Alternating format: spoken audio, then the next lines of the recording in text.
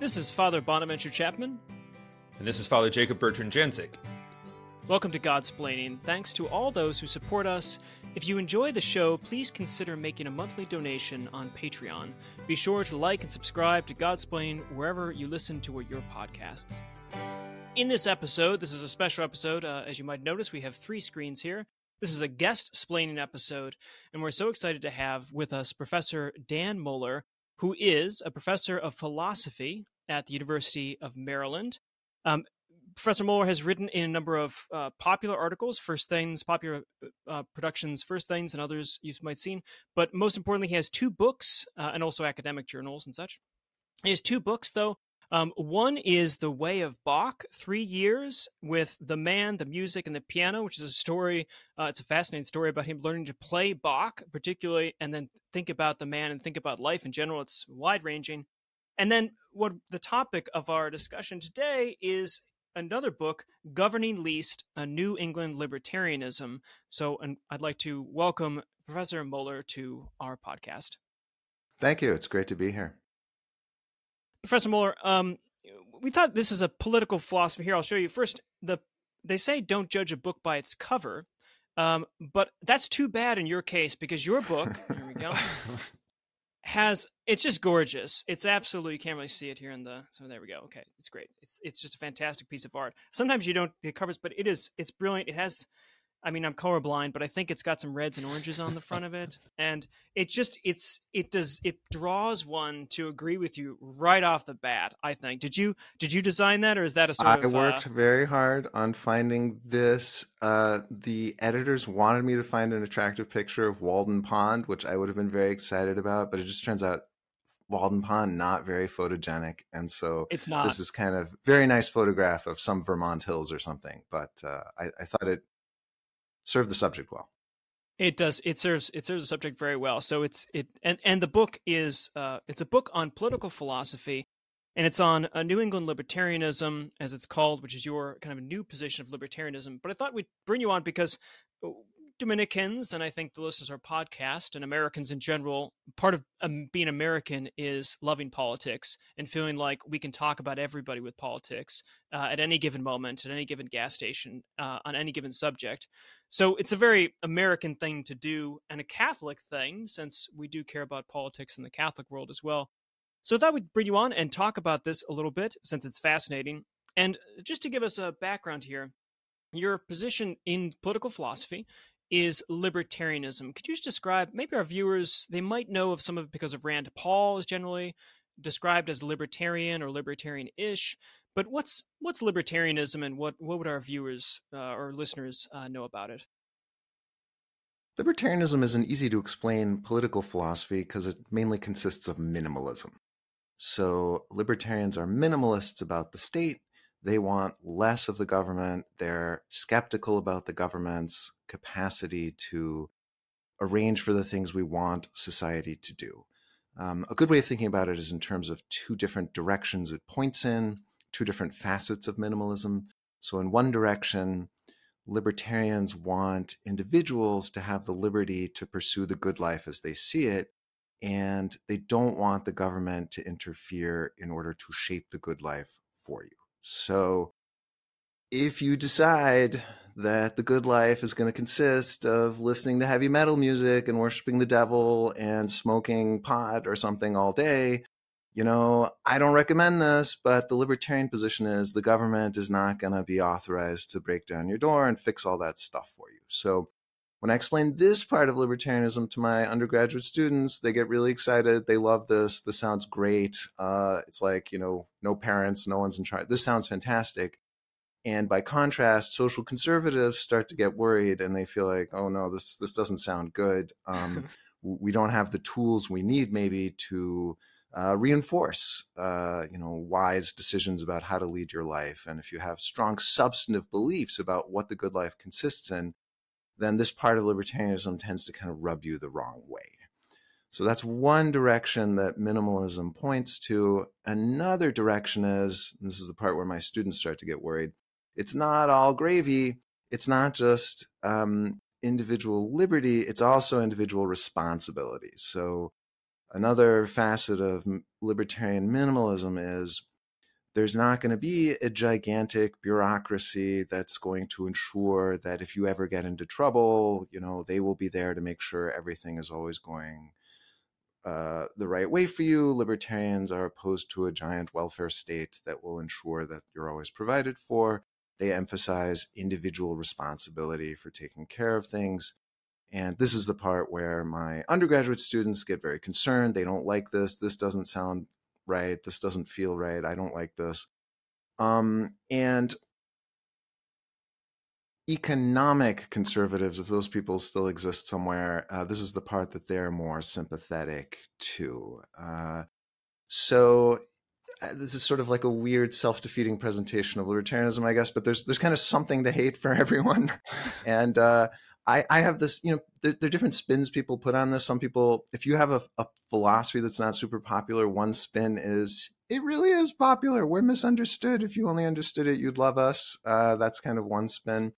But I have more of the honest, embrace the hate kind of approach to life. So my view is, look, there are, in my opinion, very good reasons for this view, but there are difficult consequences that not everyone will love. You should be honest and upfront about that. And so I think when you think about these two different faces of libertarianism, you can see why it's controversial. You can see why it's a minority view in American politics.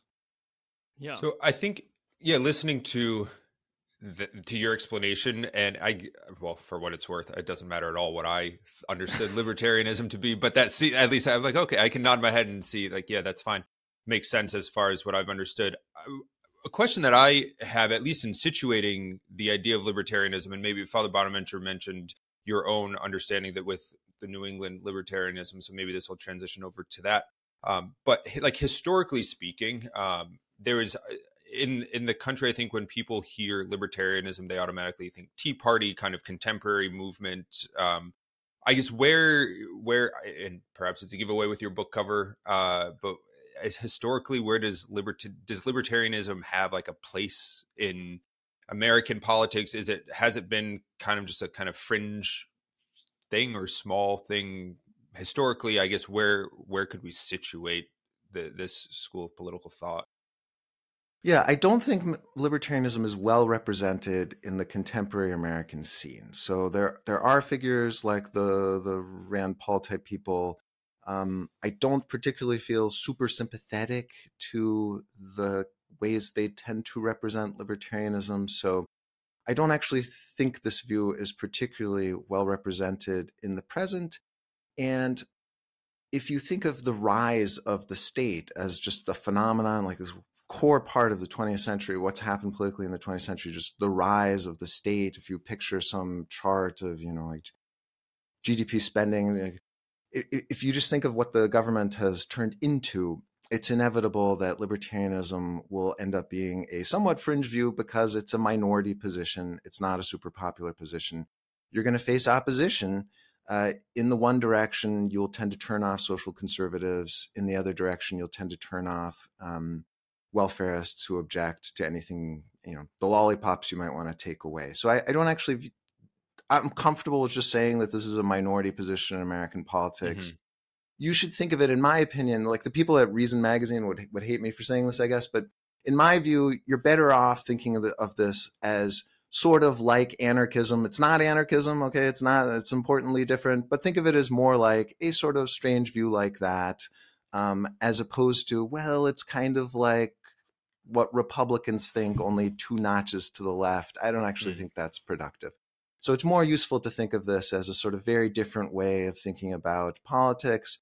And it's not really super useful, in my opinion, to try and situate it as it's sort of like what the Republicans are doing, only like one step to the left or the right. Yeah, I think that's a great transition, because the originally the anarchy, when you mentioned anarchy, is that libertarianism in its classical kind of view, this is Robert Nozick's book in 1975, response to, this is show and tell apparently, response to John Rawls' 1971 A Theory of Justice. I won't show that cover. And Nozick produces the kind of manifesto of libertarianism, modern libertarianism, you could say.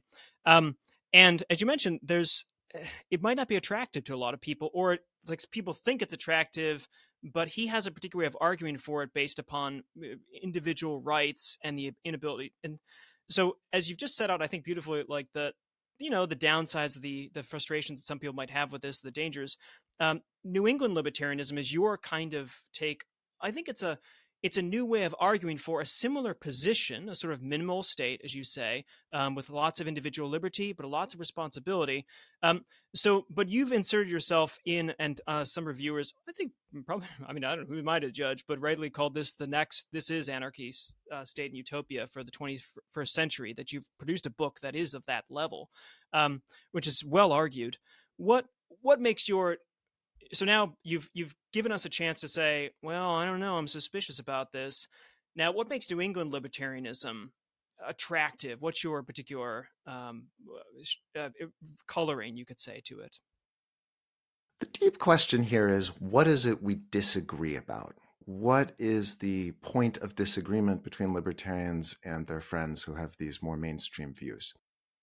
Nozick, who was a political philosopher who wrote this amazing book that I admire in the 1970s, thought that the point of disagreement was about individual rights. And he thought libertarians are committed to this super strong view. I, the morally all-powerful individual, have these moral boundaries around me that you can never transgress. And because these moral rights are all-powerful, you can't touch me. How dare you? And because of this, you get this kind of anti-collectivist view that's like super strong, and, anti-taxation and transfer and so on and so forth. So he thought that was the point of disagreement. If you look at figures like Hayek or Milton Friedman, they think the disagreement is about how you understand the role of the market and how great the market is. And they think their mainstream views just underestimate how powerful the market is. If you think of Ayn Rand, she had yet another twist on this that had to do with, the kind of creative, innovative spirit of individuals and a certain contempt, I think, for the worse off, as sort of groveling social parasites. I find those views mostly unappealing, and I don't think they correctly identify the point of disagreement. The deep point of disagreement, in my view, is about reason and persuasion. Libertarians are the people, or should be the people, who put reason and persuasion at the core of social political disagreement, and think that when we have disagreements about how to help the worse off, about what is the good life, the way we should settle those disagreements is through reason and persuasion. Don't like your neighbors listening to heavy metal, worshiping the devil? Convince them. Go out there. Make your argument. Persuade them, okay? Think that we should help the worse off? You go help them. Think I should be helping you? I'm open to it. Guilt me into it. You can probably succeed. Let's have an argument. Let's talk about it. Let's reason together. Let's figure it out, okay? You might think, well, in a democracy, isn't that what we're doing? You kind of form coalitions and vote and the majority wins. But key point here, when the government comes asking, when we're talking about the arena of the state is not asking nicely, okay? No matter how democratic, the government is not asking nicely, okay? When the government suggests, you may not pursue the good in some way or another way, heavy metal records shall not be for sale, or you're going to pay your taxes to, do this thing, they're not making a friendly suggestion. Think of it the other way around. Suppose it were just asking nicely, all right? Your proposal is, wouldn't it be a better world if we helped the worse off by doing X, Y, Z? Let's have a voluntary club, and you make impassioned arguments. Our disagreement would fall away, right? Libertarians wouldn't object to any of that. Libertarians don't, I don't have any contempt for the worse off or the poor or anything like that. I'm all in favor of helping the poor. You could probably guilt me into contributing. I have many opinions about the good life. I think many pursuits of the good life are wrong-headed and insane and crazy. That's not the point of disagreement. The point of disagreement is, how should we resolve these differences? And the libertarian says the answer is not by getting out your pitchfork and showing up on your neighbor's doorstep. That's crazy. The libertarian says the way you resolve these disagreements is through reason and persuasion. And just very, very briefly on the New England element, what I'm trying to do is redirect people's attention from people like Ayn Rand, whom I'm not very sympathetic to, but whom you associate with libertarianism, to this other tradition, writers like Emerson and Thoreau, who emphasize self-reliance. They emphasize not shifting your burdens onto other people, resolving your disagreements through argument, through rational persuasion that's emphasized in this New England tradition that's descended from the Puritans. So I think of that as just a very different approach to identifying what separates libertarians from other political philosophers. Yeah, I think it's that approach, the persuasion and reason, is of course Dominicans, I think, are deeply sympathetic to this, and anyone listening, because we're order of preachers, and because of how we think people make decisions and how they live their lives. We're kind of a version of intellectualism, you could say. So instead of voluntarism, of appealing to the will and commanding and demanding from the pulpit about what's bad and you shouldn't do this, and kind of, in a sense, what have you. We believe in you present the truth, right, and then the will follows along. Now, we can debate whether that actually happens, but at least as Dominicans, card-carrying members, we're supposed to say this is how it works, so that we present the truth to the intellect. The intellect wants to, as long as sin isn't bothering it too much, wants to desire the good, and the truth and the good are, of course, convertible. So if you give the right truth, people will be directed towards it in a way and persuaded by the truth, because that's deeply ingrained in them, is this desire for truth. So your New England libertarianism, I don't want to call it Dominican libertarianism, but it has feel free. At least stylistically, it has a very like Dominican intellectualist ring to it, that we treat people as if they're rational and that they are free, and therefore they work by persuasion and through preaching of a fashion. So I think that's on stylistically. Now, let's get to the fun part. Oh, Father Jacob Bertrand, please. We were probably going the same place. I think what you just said, Father Bonaventure, of treating people as rational and reasonable, capable of being persuaded and thinking reasonably, sounds great. As you were explaining all of that, it's like in line with Father Bonaventure, I'm nodding. Yeah, I like. It makes sense. But then I think the obvious or the initial kind of pushback is, well, is that the case?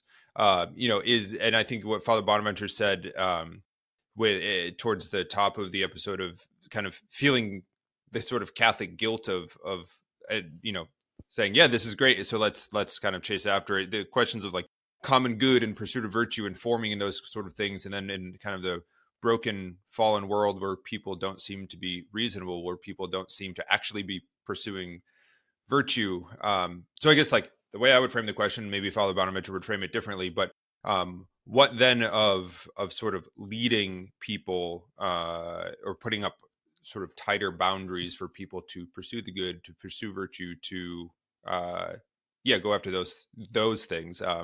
Where is the kind of balance in that to give tools so as to use? I don't know. Father Bonaventure's kind of shaking his head a little bit. He might have a different way of approaching the question, but no, let Professor Moore, you take this away. I'm Well, let me start on just the first point. I'm sort of a low budget army chapel Protestant. I grew up overseas, and the English language services were in these super low budget army things where they wanted it to be so common denominator that they wouldn't have to pay for like anything else. Mm-hmm. So that's not quite Dominican, but I've always thought that there's this, to me, somewhat demoralizing pessimism in some of the Protestant traditions. So when I look at Luther or Calvin, it's like unbelievably pessimistic about the capacity to persuade and for reason. And it's not just a sort of, to me, reasonable, well, reason isn't going to, there are fundamental questions where reason won't help you.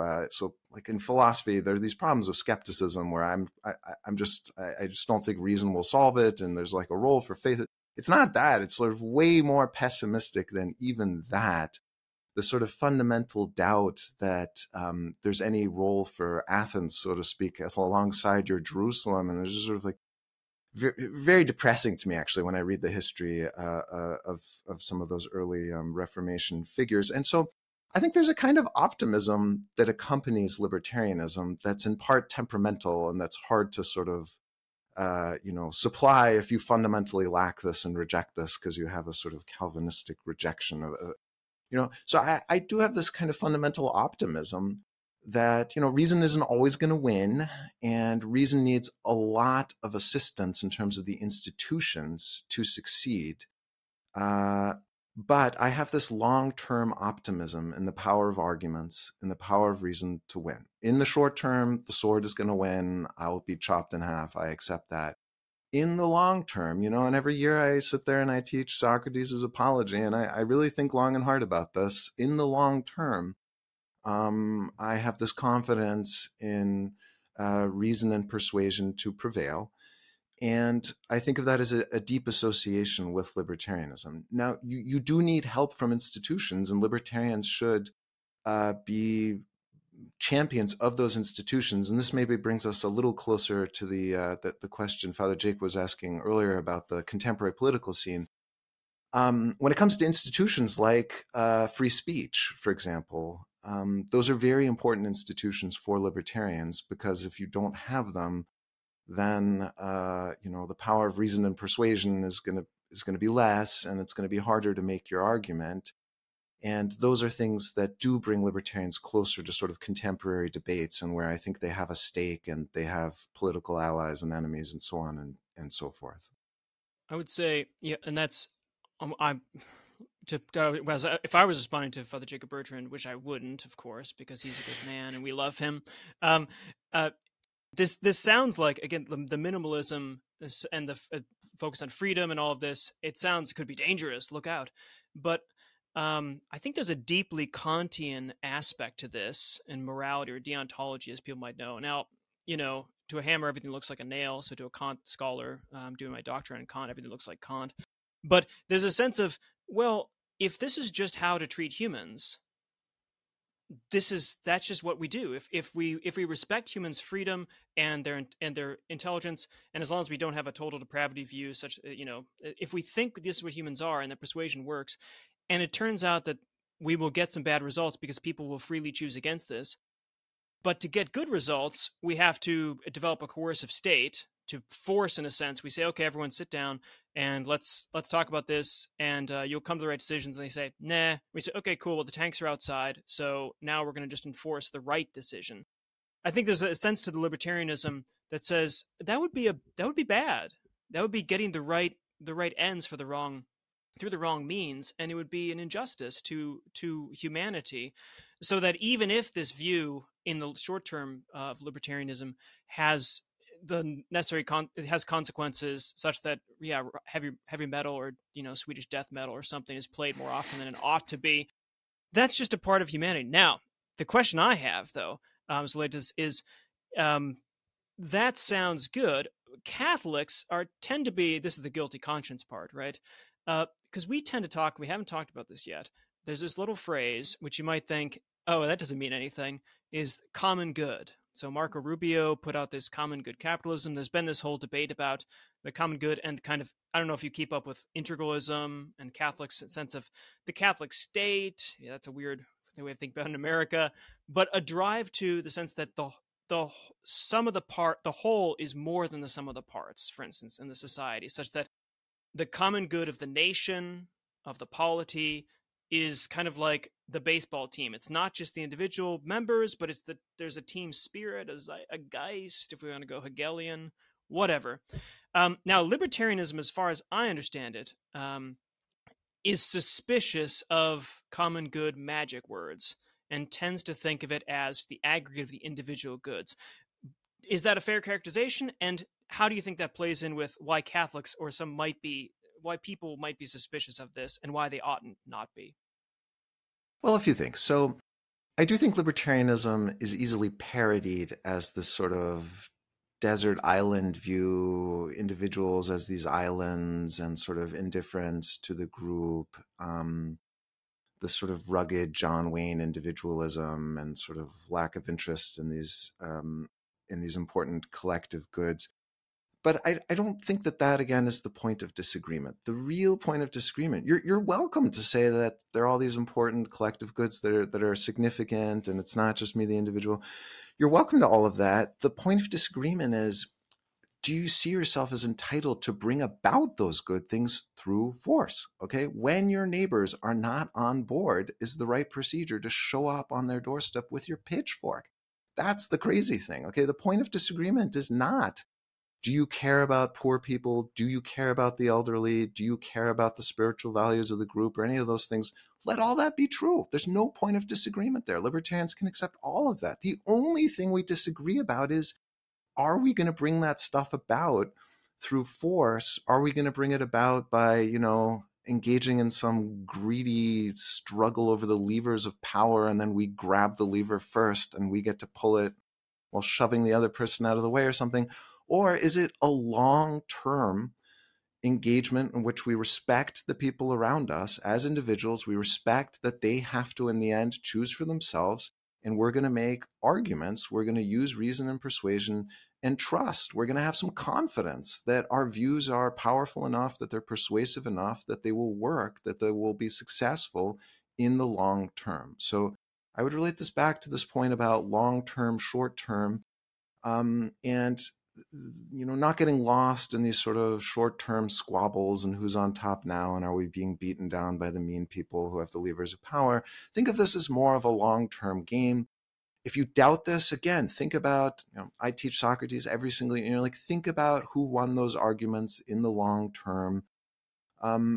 Another dimension that's worth just putting on the table here, think about economic history. My book, this may sound strange given what we've discussed so far, but the book spends a lot of time discussing economic history and what has made us a prosperous society, what has worked and what hasn't. Economic history is, in my opinion, one of the most fascinating, wonderful fields. I urge your viewers to read some of these books. Read Farewell to Alms by Gregory Clark. Read Angus Deaton, The Great Escape. And what makes us a prosperous country is not something that someone did yesterday, or is the tax rate going up slightly or down slightly or anything like that. The long-term trend, if you picture some graph, measuring GDP per capita or something, and you see this crazy spike following the 1800s or something, what's made us prosperous in the long term has not been anything about short-term disagreements about policy or anything about redistribution or these arguments about the collective versus the individual or anything. It's been these very powerful forces involving things like capitalism, the capacity to innovate, technical development, technology transformation, things like that over the long term have functioned to make us prosperous, to take us from, a life expectancy in our 40s, which was not long ago. That was our great-great-grandparents, to where we are now. Those are very long-term trends that we should have our eye on, that we should defend, that we should fight for, and that I see libertarianism we should be championing, as opposed to worrying about these kind of short-term squabbles where we're losing out to our political enemies. Yeah, and that's such a good point of seeing the bigger picture, because I think in today's society we're so focused on the moment, everything. I mean, the news cycle is so quick. You can deal with there's plenty of crises out there, but don't worry, you can wade through them if you just wait for 24 hours or 48 hours, and people forget everything. And so while we're more connected with our political decisions, it's at the same point, we don't think about what they actually are and what they mean. And putting it in a historical perspective, I want to come back to this just to finish this. When you said, this is a newer view or something, it reminded me, and you make this point with the economics of, it's really an heir or a successor to Adam Smith, the kind of Smithian view of things, as far as I can tell, because in The Wealth of Nations, people read that as a kind of economic treatise. Well, no one reads it. It's 1,000 pages long, 70. I mean, I've read the whole thing, even the 70 pages on the corn trade, but very few people read it. But it is not just a free market kind of, here's how supply and demand works, and think about a pin factory. He says the wealth of the nation is the opulence of those who are of all, especially those least amongst us. That it's his vision is a moral vision of the political economy, such that everyone is able to raise up. And it took a while to get that going, and we just assumed that everyone's been free market capitalists and political liberals, as you could say, in the sort of traditional way, libertarians. But the view seems very similar to it's a sort of across the pond, Walden's and otherwise, from this more, you could say, compassionate libertarianism or bleeding heart libertarianism or something like this in this tradition. So it's a beautiful, and I love it. That's persuasive moral vision. It's not about your rights and what people can't take from you so much as what you ought to do and how you ought to get things done. So if you believe something, you need to persuade people and respect them, and it's great. So as we come to the end here, this has been fantastic, and our listeners, hopefully you'll look up Professor Dan Mohler on his. He has a beautiful website. You could tell you believe in the arts too, don't you? You have an aesthetic sensibility to yourself. Very much so. That's another slight disagreement I have. Libertarians sometimes have this kind of blinkered, market technical obsession, and they're not always that excited about the rest of the humanities. But I very much am. So when I teach this sort of thing, it's not all Adam Smith. There's some Adam Smith, but you should look at the arts. You should look at like Dutch painters and how you can see prosperity, occurring on their canvases. Yes, Bach. I have a special obsession for Bach. We want to persuade people, but I think people probably just should be forced to. It's my only they should be forced to listen to Bach because he's just too good. But that's probably unfair. That's unfair. You don't need to force people. If they listen to Bach, they should just love him. So. But if our listeners would like to know more about you, Professor Mohler, they can go to your website. Again, it's beautiful. He has beautiful photography as well, but also the music, Bach, as well as playing it, and his book and Governing Least, a New England Libertarianism is just a fantastic read. It's delightful. It's easy. But substantial. It's a brilliant book. So thank you for taking time to talk to two Dominicans and share your libertarianism with us and our listeners. Thanks so much for having me. I've enjoyed talking to you. Thanks to all of our supporters as well. If you'd like to tithe to our work, check us out. We're not going to force you. We're respecting you. No pitchforks here. You have to go to patreon.com /Godsplaining. Follow us on Facebook, Twitter, Instagram. Like, subscribe, leave a 5-star review, all that kind of stuff that does stuff. Visit godsplaining.org, our new website, which is beautiful, or at least it seems it's not as attractive. It's got some beautiful stuff though. Check it out. To shop our merchandise and get dates and information for upcoming Godsplaining events, as retreats in the summer, this kind of stuff. So just, again, a concluding word of thanks to Professor Mohler for sharing time with us. And we'll be praying for all of you listening, and you pray for us. And until next time, this has been Godsplaining, Guestsplaining with Professor Dan Mohler.